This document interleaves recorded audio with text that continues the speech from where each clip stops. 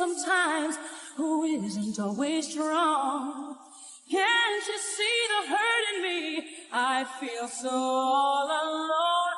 I wanna run to you.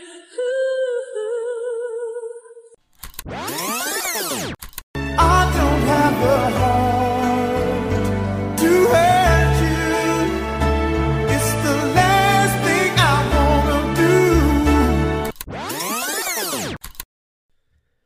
Welcome to The Original Doll. I'm your host, James Rodriguez. On The Original Doll, I unpackage music with the people who create it, and at the same time, we give back to charity. For more information, visit our website, theoriginaldoll.com. Big shout out to my Patreon supporters. If you want to join me and support the show, go to theoriginaldoll.com. And as with every episode of The Original Doll, any audio recording, ripping, stealing is strictly prohibited in every country in the world. So if you see anything leaked, please report it to the webmaster. Today, we are going to be talking about some iconic songs from some iconic creatives. We're going to be talking about the importance of Run to You and the original lyrics for that Bodyguard Whitney Houston song. We're going to talk about James Ingram, I Don't Have the Heart, and much more. We're getting right to the show. My name is James Rodriguez, and this is The Original Doll. The Original Doll.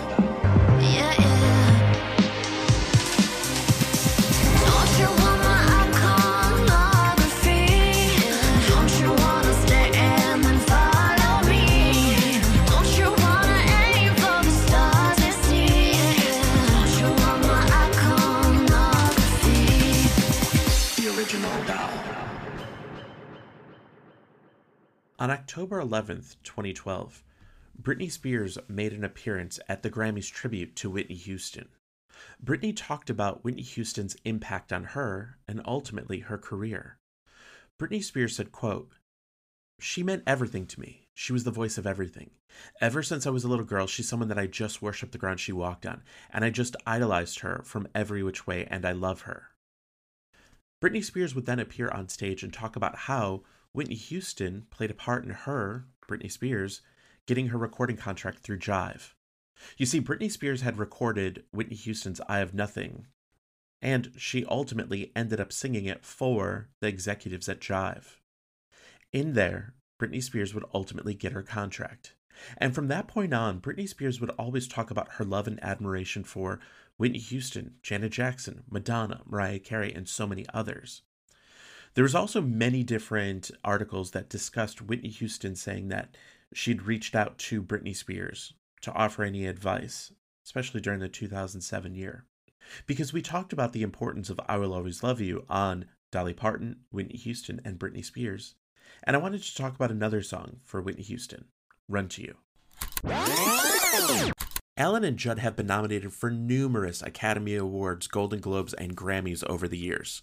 What's great about both of these two is that even beyond that they've made music that is still felt and loved by the audience today. Many of you have sent in questions asking about the songs and creations, and today we're going to talk about Whitney Houston's Run to You and James Ingram's I Don't Have the Heart. I want you just to really take that in. Their songwriting, their work, the creations that they've had have lasted decades. So revisit these songs. And that's what The Original Doll with James Rodriguez is all about. Revisit these. When you learn about these songs, you can go back and go, oh, I'll listen to it. So when you listen to James Ingram, I Don't Have the Heart, think about it after you hear about the creation of it. Then Whitney Houston, Run to You, when we talk about the different lyrics that were in the original version of it. Because I think it's important for us to still appreciate and respect these songs that are global hits. In the United States, I Don't Have the Heart by James Ingram was a #1 song in the Billboard Hot 100, as well as being a #2 song on the Billboard Radio Songs and #2 on the Adult Contemporary charts, as well as #7 on the R&B Digital Song Sales. Here's my conversation with the creators. What I want to do is talk to each of you about how music came to you. Like, at what point in both of your lives did music become something that was important to you early on? Take it, Dolly. No, you go. I'll go after you. It was always important for me. My parents say that I sang before I talked. So I was humming little melodies when I was like 1 or 2, apparently. You know, I'm not remembering any of them, but I was probably stealing them from other babies, actually. But yeah, it was always in me. My parents were both very musical, although they weren't professional musicians. And growing up, I always played music. I always wrote little songs. I remember having like a little make believe banjo thing with a wind up that would actually play songs, and dancing and singing and performing for people when I was like 3, and just always a huge part of my life. And I wasn't sure it was going to be my life. I wasn't sure it was going to be my career, my profession, because I was on kind of a fast track academically, and I had one side of my brain was going there and the other side was going into the wild creative stuff, and I never can remember which is which, the left or the right, but apparently I had both of them at one point. Both of them were working. Neither one works anymore, but yeah, so my dad was a lawyer, my grandfather was a lawyer, so I ended up going to law school, and that's a whole other. You can find our backgrounds all over the place on FBI walls and all sorts of places. No, but Judd, but I will say on Judd's behalf, to have been a Harvard and Yale lawyer and to give it all up to be a songwriter, that's a real risk. That is someone who's really brave enough that music is so important in his life that it takes a backseat to everything else. And most people don't have the courage to do that. Judd did. So I'm just saying, it's a big deal. Well, it wasn't to me. It was just what I wanted to go for my dream. I wouldn't have been happy if I hadn't at least given it a really serious try. So I was willing to take that risk. To me, it was like, it's not a risk if you're doing something you really love, as long as you're not hurting anybody, and as long as no one else is relying on you. At that stage of my life, I was single. I didn't have kids. And it's like, okay, I can sleep on the floor for a couple of months or years or whatever I have to do because I'm okay. I love what I'm doing, and I believe in it, and I want to pursue this dream. So, and I've never had to sleep on the floor. Actually, I'm exaggerating because I did have a law degree. I pioneered the part-time working schedule where I would go to a law firm office Mondays and Tuesdays, come home Tuesday night, rip off the suit, and go to studios and people's and playing gigs the rest of the week, and then button back down on Monday morning and do it again. In those 2 days a week, that was my waitering gig. I was able to make enough money living in New York and then out here in Los Angeles to pay the bills. I mean, I wasn't living the high life by any means, but a lawyer makes a lot of money, even a new lawyer. So I was able to do that. But anyway, that's the beginning of my story. But Alan, you tell yours. And my story was music has always been very, very important as well. But my dad loved music. My dad when he was a young kid, he worked in a record store, and he always dreamed about being in the music industry. But he got married to my mom when they were both very young. And they got married. My mom was 18 and my dad was 22. And by the time my mom was 19 and my dad was 23, they had me and my twin brother. And so my dad had to take a job to pay the bills. But every Sunday, this is what was so vivid in my memory. Every Sunday, my father would make my brother and I bullseye eggs. And then after he made us bullseye eggs, we would pull out the Victrola. And the first song I ever heard in my life was Hush Now, Don't Explain by Billie Holiday.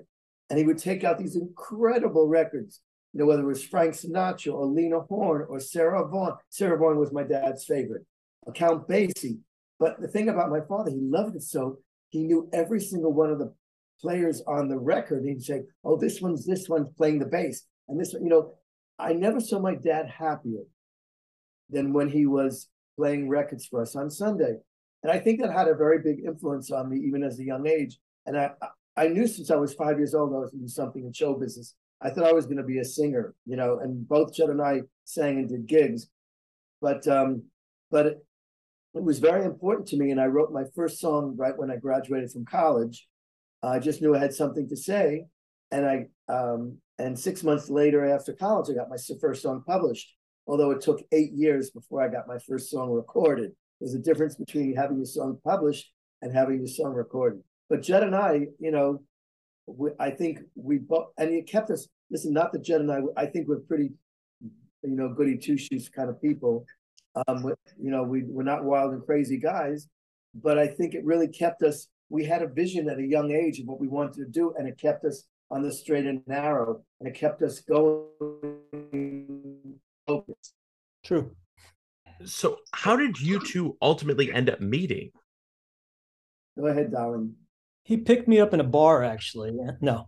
Yeah. No, James, I will say this. Judd is straight, has kids, married, But when we go out to, and I'm gay, and when we go out together, I say, Judd, I'm just worried they're going to think that, I don't want to offend you or anything, but I think everybody's going to think that we're lovers. We've had a lot of times. We've had a lot of times where people came to him afterwards and said, "Oh, I saw you with your boyfriend the other night. It was really funny." So, and none of that stuff bothers me. I should be so lucky. So, I'm so lucky with my wife. Anyway, so I think we remember the story slightly differently, but the gist of it's the same, right? So we have a mutual friend, very old dear friend named Kathy Spanberger, who's the head of Pure Music. She's the second in command and is the biggest independent music publisher in the world. To the owner, the family, it's a family company. Ralph Peer is the owner, and then right beneath him is Kathy. And she was a very big executive even back in the day. This was the late 80s. And she was friends with Alan, and she knew of Alan's work. And she was friends with me. And Pure Music Alan was already signed to a publishing deal. I was just coming up, and Pure was interested in signing me, and they were starting to work with me and kind of develop me. And we're starting to kind of do that little wary dance of kind of like, I don't know, are you the right publisher? Are you the right writer? Anyway, she kept saying to Alan and to me, I think the other one of you guys should meet. You guys should meet, because I think the other person would be a great match for you. I just have a feeling that you'd really write great songs together, knowing our two bodies of work at that point. And we were like, yeah, great. But both of us were obviously very busy. And I think Alan and I had met once or twice to say, oh, hi, nice to meet you at some kind of function or something. But we never actually got together until he went out to lunch with Kathy one day and came back to her office, and they were just talking. And she said, so when are you going to give Judd a lyric? Because Alan is primarily a lyricist. And back in the day, melody sense, but I have more a good melody sense.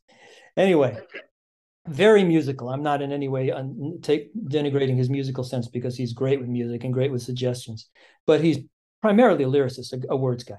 I do everything. So, but when we started writing, he would give me lyrics, and I would write the lyrics and change them, and then we'd get together and finish lyrics and finish the music. But so Kathy was after him, when are you going to give Judd a lyric? And I said, I have a lyric, but I only have a verse and a chorus, and I don't want to give it to anybody until I write the second verse. So she said, no, you're going to give it to me right now, and we're going to give it to Judd. And picks up the phone. It's so crazy. Like you and your husband, for example, you're probably a match made in heaven. The first song we ever wrote was a #1 song in America.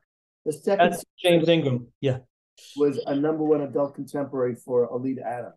So it was, it was just amazing. I gave him a verse and a chorus to "I Don't Have the Heart." 9 days, I think it was 9 days later, we did 4 or 5 days later, we did demo. A demo. Wow. And the thing about, here's what makes a good songwriting team, in my opinion. When I would hand Judd a lyric, and my lyric, it's on a flat piece of paper, so it looks flat. And Judd would take my lyric, and he always got my lyrics, and he elevated my lyrics to making me look like I was a genius, because the melody was so beautiful that it would make my lyric it really elevated my lyric. And then from there, I would, Judd would tweak or work on the lyric with me and change things or add things. And then I would make suggestions about the music. But from the get-go, we had this simpatico that doesn't happen with very many people. And as a result of that, it's something you really have to nurture and treasure, because we've been writing partners for over 30 years. That's amazing. Yeah, go ahead, please. I was going to say, and the best part about this is that song, James Ingram, like, I've gotten so many messages from people. Tina said, I always wondered, how does it feel for any sort of songwriters, creatives, or anyone to have made so many signature songs for artists? Do you feel great? Do you feel worried that you're not going to live up the next time? How does the stress happen when you give people signature songs and #1 songs? So for both of you, you know what I mean? Like, that has got to play into that.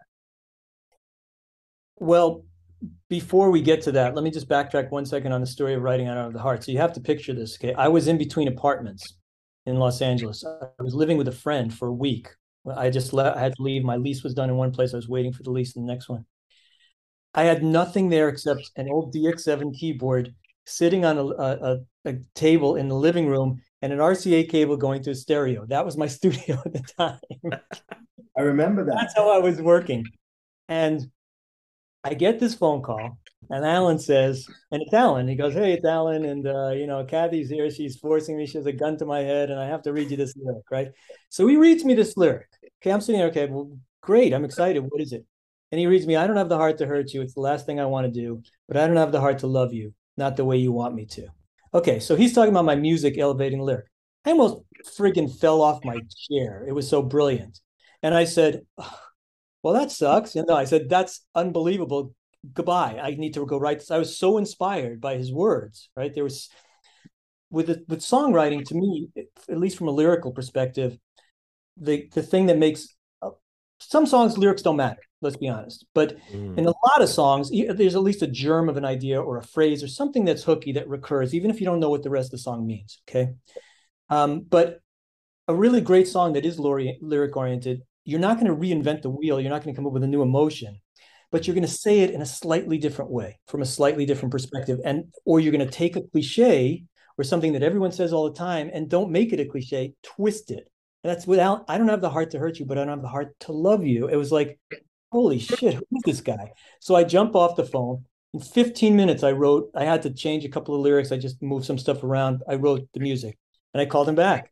He said, "I got something, come over." And I played it for him and he liked it. And then we wrote. And it's like you're here in the we've been married ever since musically. It was the first, yeah. We went to Vegas, the Elvis Chapel. Anyway, and then we demoed it, and the singer was in a rush. "I got to get home because I don't want to, I'm in traffic. I don't want to hit the traffic. So what do we have? Come on, let's sing this faster."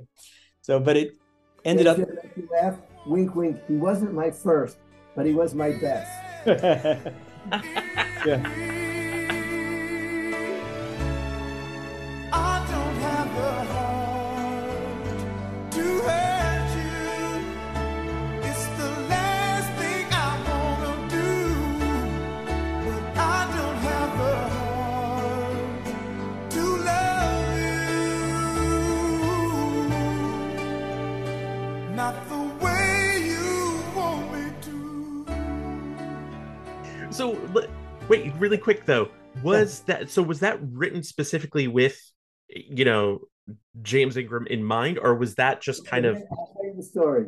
As songwriters, you write a song, and we used the fabulous Laurie Perry, who was one of the Perry sisters who sang backgrounds on tour with Anita Baker and Luther Vandross. She did the vocals on the demo. It was a female vocal. Isn't that interesting? I didn't know that. I mean, yeah, it's a female Demo. vocal. Yeah. It's Demo just like the record too. So, songwriters have to be detectives. And I somehow, and you pitch it to a lot of different people.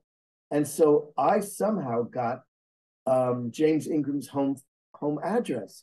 And I just coldly sent him the song Cassette. in a cassette.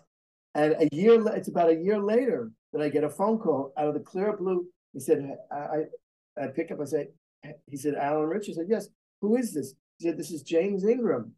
I almost about fell over. He said, "I just want to let you know, I just got back off the road with Quincy. I was gone a year, and I have a box of 400 cassettes here that I just got finished listening to. There's only one song in this whole box that made me cry, and it's your song. And I want you to know that even if Quincy Jones doesn't want to record it, I promise you, I'm going to record it." And he did. He did. Yeah, and I made the record with him. I went to his house, I played the keyboards on it. They invited us down to the studio. Tom Bell, the fantastic, legendary producer in Philadelphia, was producing it. They invited us to the string session, and it was just James, I don't know if it was a rough or his final vocal, and my piano and the strings. And Alan and I were there. It was my first string session, record making string session. And it was really thrilling. But Alan and I thought, well, this is awesome. It's unbelievable. But the demo was just my piano, Laurie Perry's vocal, and some fake strings. And that was it. And we felt like we used to go with our instincts a lot. And in those days, you didn't have to feel like the demo was going to be the record. These days, whenever you make a demo, it has to be the record, essentially. People are going to use the record. It's not like there's a demo and then we'll remake it into a record. But in those days, it was kind of like, this feels good. They'll get it from this. And people could actually kind of hear a piano vocal once in a while and still figure it out. And we just felt like it just wanted to be that, right? So we did it, very simple version. We're in the studio I'm sorry, I'm really digressing here, but I remember. Go ahead. I know you're going to we were in the studio at MTA, and we get a call or somebody comes in with a cassette says, we have an advanced copy of the record of I Don't Have the Heart, James Ingram. So we take a break from this other recording session we were in, and we run back to the cassette player. This is in 1990, I guess, right? And we're all excited. And we hear my piano, right? And then he starts singing, and I'm thinking, this is beautiful. Oh my God, it's amazing. And then the second verse comes in, and it's still just the piano, and it's still just the piano. And then the next verse, it's just the piano, and then it goes into the boom. I don't have the right at the end, the little kind of Las Vegas band. We bye, good night, thanks. And Alan and I get off, finish, and we look at one another and go, "That's the record. It's just like the demo." It's just a piano vocal with strings. Who's going to listen to a piano vocal with strings? Because usually stuff on the radio, for the most part, is very heavily produced, more than just a piano and voice. So we were the drum came in after the modulation, I think, at the end. The drums at the very end. Oh my God! And nobody's listening. Tom Bell knew something maybe we didn't know, because he's legendary Tom Bell, and Benny Medina, who is the head of the record company. But yeah, and we were very worried about it, and then it started going up the charts, and we were a little less worried, and then it went a little further, and we were thinking, well, maybe this was a good idea, and then the rest is Benny Medina. No, not Benny Medina. Really? It was Warner Brothers, right? So wasn't it? Or that was it was Warner Brothers. I think he was there. Yeah, I think it was. It doesn't matter. Anyway, yeah. So how does it make? Do we feel pressure? I don't think Alan and I ever feel any pressure in terms of we feel pressure to write great stuff, but not in terms of like. And I think Judd and I listen. The music business is such that you get knocked down so many times. We certainly don't. We're not like high on the hog and laying in our jacuzzi in Bel Air. I don't think we feel anything. I don't think we feel like we've done a night. We've written our songs and we've had some hits, but we don't feel like. I mean, yes, we've written some really great songs for great artists, but I think we don't think in those terms at all. Yeah, I don't go back, and I'm just telling somebody it's very rare when Alan and I, this happened to both of us recently, when we stumble on our old songs, like something comes up where somebody says, hey, can you send me some? So we have to go back and listen to our old songs, because I don't do that. I mean, once we write something, unless it's playing on the radio a lot, I'm like, okay, next. It's always, I love it. I am very proud of it. Don't get me wrong, but I don't sit and think, oh my God, wasn't that great? Wasn't it? But then once in a while we'll surprise ourselves and go back and find our old songs and go, oh, did we write that? That was pretty good. I just said that to Judd on because I both had that experience. Yeah. Some old boxes, and I have boxes and boxes of cassettes. And I found a cassette of a couple of our songs that just so blew me away. I just the reality of the songwriter is you have a few songs that make it, and the rest of your songs, and they may be just as great, sit on the shelf for the rest of their lives, and you listen to it and go, God, how did that one get away? And I'll tell you something. As I told Judd, what was really crazy, because Judd and I both were singers in New York. We didn't know each other in New York, but we were both. Judd played piano and sang, and I was a performer. And I found this cassette in the same box that I found Judd's song.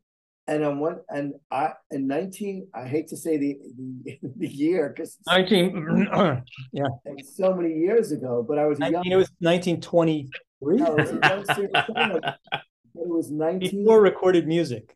There I said in the year, it was 1978. It says it on the cassette.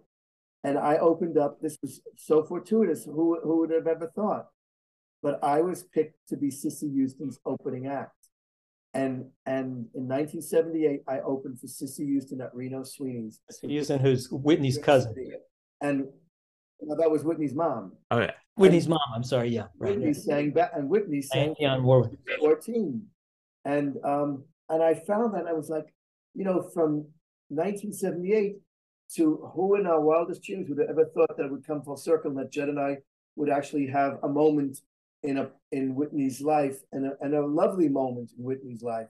So, but yes, I did listen to a lot of songs, and I'm blown away I'm very moved by a lot of our songs that we wrote that haven't seen the light of day. This is the great part, because you actually are answering a lot of these questions, because so many people were asking, at what point did it go from, okay, it was recorded to released? Like, was it one of those long times or was it short? Because we've talked to songwriters and producers before that some of them are like, it was recorded, they added last minute to the album, we heard it on the radio like 3 months later. Others are like, well, that was recorded for the album project 2 projects ago, sort of thing. So Well, how fast did that happen from the time that James cut it to the time that it was ultimately released on radio? well, let me can I, Judd? Can we tell them the Stacy Ladislaw and the Sure. Yeah, sure. Stacy Ladislaw the recorded it as well, and they both were releasing it within a week of each other. And He's asking how long it took from the time we maybe wrote it to when it was recorded by James to then after he recorded it to when it was actually released, which in our experience, generally people record stuff and put it out. That's generally how it is. With some big there is a good James Ingram story. James yeah, Ingram there is. had 3 singles that came out that didn't do particularly well. And they did not want to release a 4th single on James. And James stormed up to the record label and said, "You're releasing one more song, and that is I Don't Have the Heart. I want you to release that." They said, "Well, we'll release it, but we're not going to put any promotion behind it." So Judd and I and our publishers, this is, blind faith and belief. And believe me, Judd and I did not have a lot of money, but we just decided that we were going to take a shot. And Judd and I and our publishers each invested a little money to hire an independent promotion person to release the record Adult Contemporary.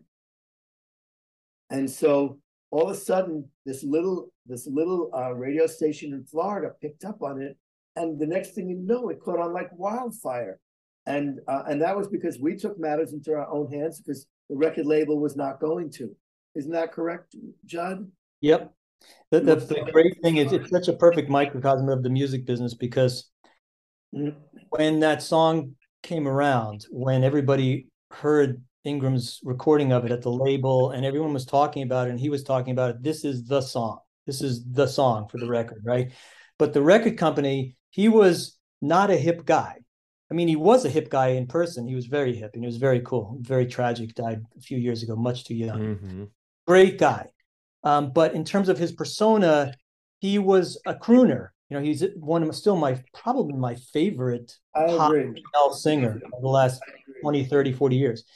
But he wasn't a cool artist, right? So they had decided on this album to keep up with what was starting to happen with hip hop and more streety kind of music. Mm-hmm. They were going to they were going to record some stuff that was streetier and cooler, quote unquote. So they kept putting out these singles that tried to position James as the cool kind of dancing on stage in the videos. And it was just flopping. I mean, it was just like lead ballooning in a big way, right? And they do this 3 times and it just keeps getting worse. And finally, they're like, well, we're not going to do this. And as Alan said, James and we were like, what happened to our song? I mean, everybody know. And they were like, well, so they put it out. Gets to be number 1, right? They're really reluctant. All right, fine. We twist their arms. They do it. Blows up, of course. The day it goes to number 1, a friend of mine calls me and he's laughing his head off. We're celebrating. And he goes, I'm over at Warner Brothers, right? And I have some meetings here. And I'm talking to all the people. The place is in a frenzy because Warner Brothers was James' label and they had the number 1 song in the country. And everyone's toasting. And he's going from office to office. And every person saying the same thing to him. I knew that was the song. Oh, God. That was a huge hit. I never gave up on it. Alan and I are taking credit for our hard work. No, everybody's taking credit as if they were totally ready to let the record die.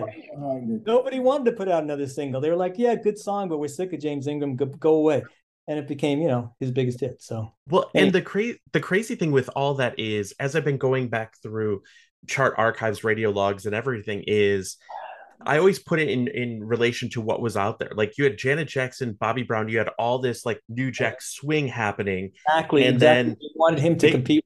Exactly. And so when I was looking at that and listening, I was like, man, like I don't think of the other singles as part of James, because for me as just a listener, and I was like, I think I was 8 or 9 when the song came out. And so what I love about that song, and child labor workers right there. But what I loved about the songs is that I loved the sound of the songs. And as I got older, I started getting the lyrics. And that to me is a testament of how great of a song it is, because as a kid I was like, this sounds really cool, and I was like, this guy is like I just picture this guy with like a cigar in the back, like pleading to somebody, just saying, no, you need to go away. Like in my mind it was this whole separate, he was singing to me, of course, but I just thought as I got older, it was like an onion that I kept seeing different things at different part of my life. And we had tons of DMs and messages, and people said, I did not realize how great the lyrics were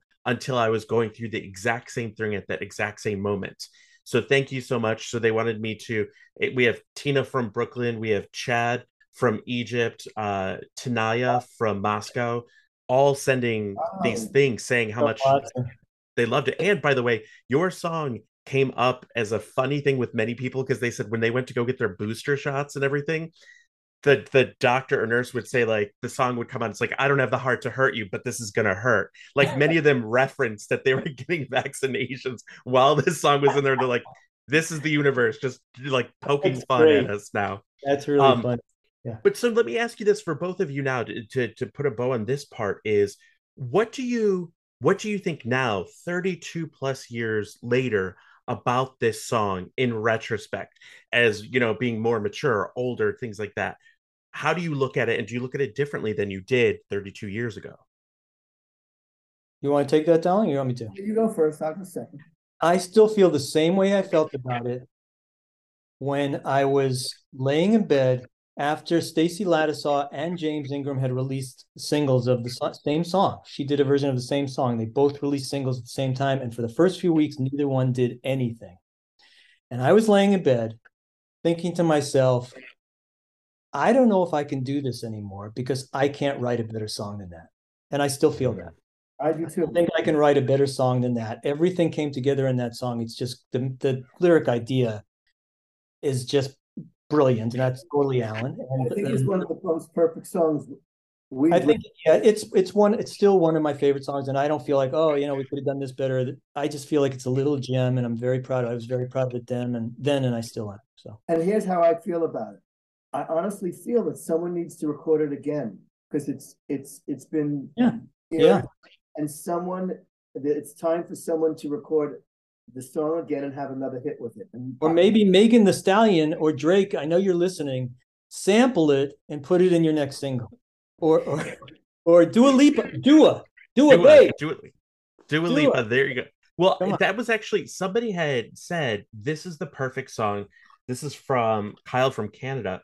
He said, I just don't understand how this has not been covered yet. From Adele to Jessie J. I mean, even when George Michael, I had interviewed Johnny Douglas, who worked on a few of George Michael's albums, and many people brought up, like, this is a George Michael song. Like, if George Michael wasn't making his own, like, this to me makes the most sense, like songs from the last century sort of thing. Wow. And another person said, the great thing about a song like this is all you really need is a great singer. This song shows that simplicity does in fact work with such complex lyrics. So bravo to the duo who created this. Live long, prosper, love always and ever, Alyssa. Oh, so sweet. Thank you, Alyssa. It's so sweet. We do this because we love music. We love writing. We always have. And of course, we always had dreams of being able to make a living doing it and living nice lives as a result. But at the core of everything we do is, as Alan always says, we aim to move and touch people, and to know that we impact people. When people come up to us to say things like this, or just stop us in the street, or we're in a party or wherever, and somebody says, your song, it always meant so much to me. I always love that. That just never stops, making my heart beat. So. I agree with that. It's great. So thank you for that. Thank you. And listen, I'm a self-deprecating person most of the time, and I would always be so nervous giving a lyric because I always felt like it looks so plain. And here's the reality: I call myself a missionary position songwriter because I'm very traditional in my lyrics. They're not fancy. I write conversations. I wish I was a poet. I wish I wrote these lyrics that was so deep and heavy, but I write a real conversation. And that's when I tell, both Jen and I, we mentor young music students as part of giving back. And I always tell that to my kids, my goal is to say it in a way, put the person on the opposite side of the room across from you. What would you say to them if you were saying this? And that's what I did when I wrote the lyric to I Don't Have the Heart. I was walking back and forth in the room, making believe I was an actor. What would I say next? But I'm very simple. I'm not. I do. Judd and I always have a little twist, you know. But I am a very simple lyric writer. I'm not like, you know, a poet. And I always feel uncomfortable. You know, sometimes I feel embarrassed about it. But you have to know who you are, and you have to know your the best lane to go into. And even when Judd and I started, everybody told us not to write ballads. Remember, Judd? Our publisher said don't write ballads. Everybody said we should be writing up tempos. But Judd and I, when we wrote a ballad together, there was some magic that happened. And so we had to do what came natural and honest for both of us. Not saying we can write enough tempo, because we can. Yeah. But our thing is pop ballads. Yeah, we got another. It was actually from Nina in Norway. She said, "Can you please tell them, whoever broke their heart, thank you so much secretly, because I love everything that they've done. And it's gotten me through so much. And I think that they proved that passionate songs can last for generations. So thank you so much." How sweet. Oh, Hopping out for a quick second to remind you to rate the show and tell your friends about it. I truly appreciate you taking the time to listen, and as we honor all of these great creatives with the stories behind it, I've seen so many great messages from you all where you're falling in love with these songs again, and that's what this is for. Back to the show. What I want to do is hop to the Whitney Houston Run to You, because this song, what I think has been amazing is we've heard on the original Doll, we had different people who have worked with Whitney Houston and produced songs and written songs for her, and later in her career. And I always get people asking about Run to You, because many people were like, they would ask me, did you know that it was a Let Go song, not Let Go? Do you know that they flipped it? They had to change it last minute. I was like, we will be talking about that. So can we go back to this? Because we have Georgie from, I think it's Medellin, said, hey, can you please ask, how early on did the duo get invited to join on the Bodyguard soundtrack? This seems like a song that makes sense for the whole thing. I did read something about lyrics had changed leading right up to the release of the song. Can you please ask for a little more information and tell them thank you so much for the decades of great music? so sweet. So sweet. How did you all get involved in the Bodyguard project? Well, just to let you know, just to give you some perspective on historically where we are. It's 30 years later, and there's a lot of hoopla right now surrounding the song and the Bodyguard record and the film as well. There's a new movie coming out about her to commemorate 30 years later, right? It's coming out in December, I think. They're using Run to You in the movie. We haven't seen it yet, but we've heard it's a really nice usage. It's called I Want to Dance with Somebody. It's a biopic. Right. Nice. It's a biopic. We're getting interviewed by people in her estate. They're doing a whole package. They're putting stuff out there. So there's going to be a lot of Whitney stuff and Run to You and Bodyguard stuff going on, and not just our song, but all the songs from the record, of course, in the next few months, because it just doesn't go away. I mean, it's the gift that keeps on giving. It was a beautiful moment. She was an incredible person, the most incredible singer I've ever worked with. And Al and I have been blessed to work with some of the greatest singers of all time, really. And I always say there's a spectrum of, like, you know, not so good, good, very good, extremely good, great, you know, singers. Mm-hmm. And then there's Whitney Houston, who's just in her own universe. I mean, when we were in the studio working with her, I was kind of producing the vocal with David Foster, and she kept saying, Judd, am I singing this right? And we'd be looking around the studio. Alan's sitting there, and I'm looking, and you got to imagine, it's like the head of the record company's there, the head of the film company's there, Kevin Costner's there with his entourage, all of her entourage were there, and they're all looking at you like their heads all swiveled, and like, Judd, what are you going to say to that? Because everything she sang, even the mistakes, was amazing. It was all amazing. And she was so hoarse she couldn't even talk. She didn't walked in with a cold, that day. But we'll tell you the story. Tell the story. And she went in the vocal booth. We looked at each other like, I cannot freaking believe this. Yeah, she's just. They asked, was it Whitney or David who asked? David Foster. Asked, Judd, would you mind going in to do a scratch vocal for Whitney so she could hear it in her ears? I would have I knew that I would have fainted if they had asked me. I'm glad they asked Judd. In her key, of course. It wasn't, you know. And Judd has a very, very high voice, very high singing. And so he went and when he got finished singing the vocal, everybody applauded because it takes balls to sing in front of Whitney Houston. What was I going to do? You know, I think they weren't applauding the performance. They were just, I think they were applauding that I got through it somehow without dying. But let's tell them the story. Let's tell them the story. You want to start telling? No, you start and I'll jump in. Okay, so the word is out that Whitney Houston's doing a movie, her first movie, and it's a musical, and they need 4 songs. And every publisher, decent publisher, and every decent songwriter in the world gets a brief from the record company and the film company saying, these are the 4 songs we need, 4 different spots in the movie. No video, no script, nothing, just little capsule versions of their 4 spots we need original songs, right? Everything else is kind of filled up already. So we look at this, we get this from our publishers, and we go off and we write a song. We decide we're going to write the breakup song. So we write a song, I Want to Run to You, but you're not there to run to anymore, okay? And it was perfect timing for Alan, he'll tell you. Yeah, I'll jump in here. What happened was I was in a 10-year relationship that was breaking up. We were writing the song and it just coincided with a breakup in my own life. And this is how the song originated. I was dropping off my boyfriend at his apartment for the last time because we had broken up and gotten back together. But I knew this time was the real time it was over. And so he lived in a building where he still lives today on Hollywood, on Sycamore, on Hollywood Boulevard. And the staircase was a glass staircase. And so I let him out of the car. I watched him walk up the stairs. And my initial reaction, being who I am, is I wanted to jump out of the car and run right after him. But I knew I couldn't do it. So I don't know, I just got this feeling. I had a piece of scrap paper. I put it on the steering wheel and I wrote, this is the original lyric. I want to run to you. I want to run to you. Just like I always did before, come knocking at your door. I want to run to you. How I want to come to you. But you're not there to run to anymore. That was our original, that was the breakup song. And then I wrote a verse and I gave it to Judd.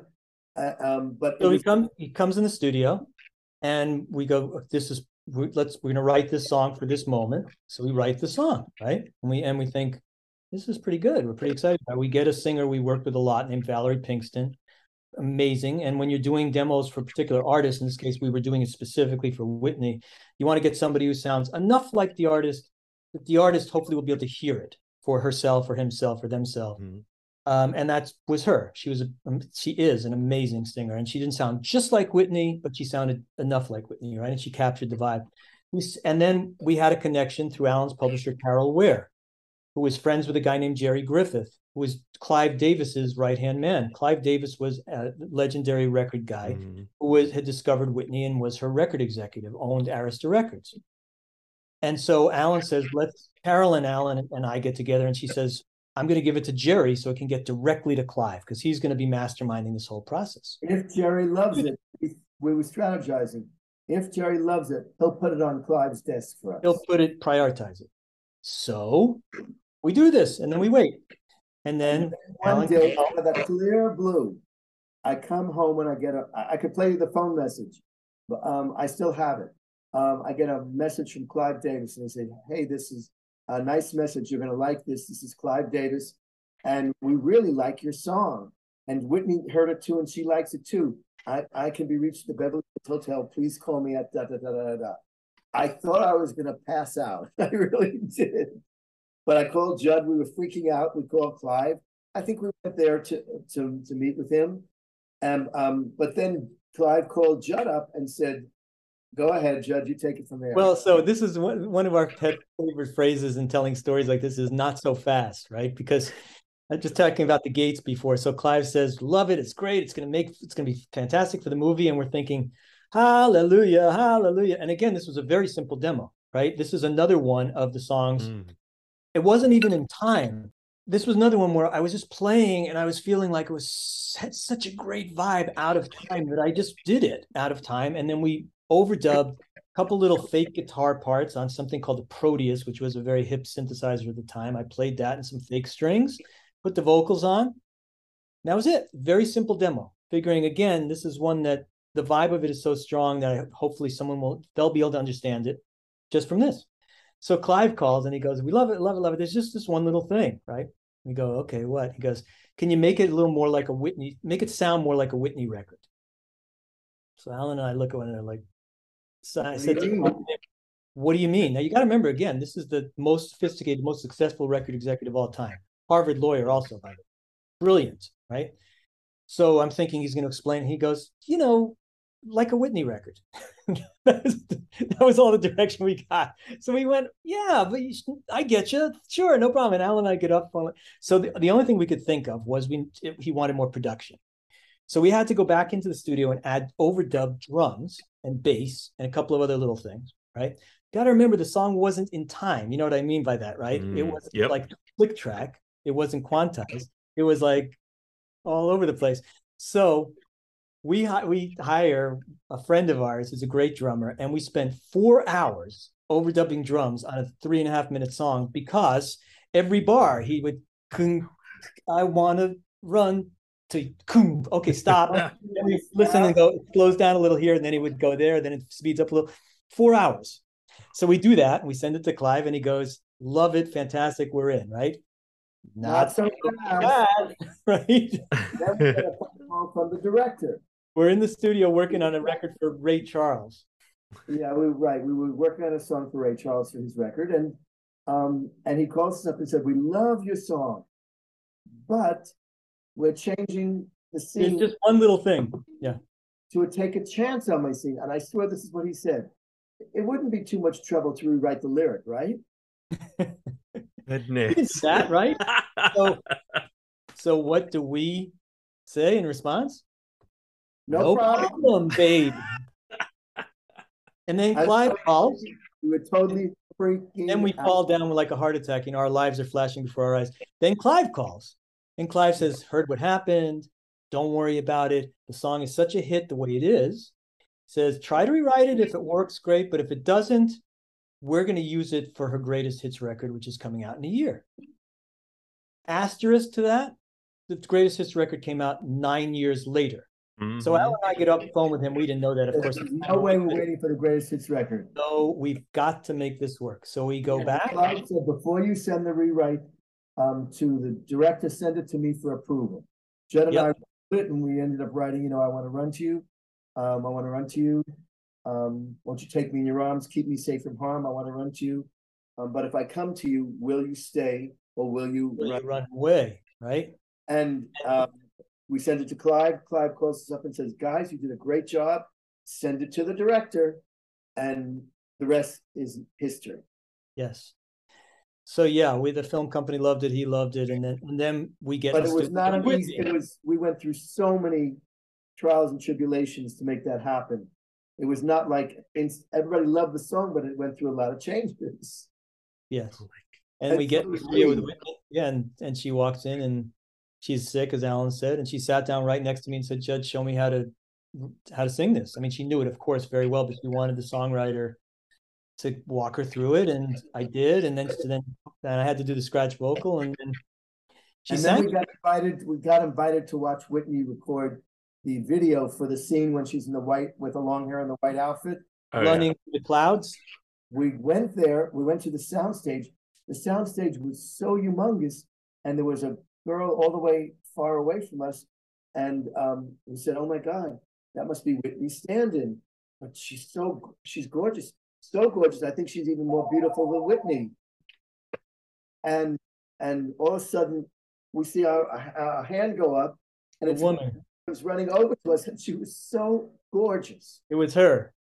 It was. Hey, you guys, how you doing? Yeah, he was so nice.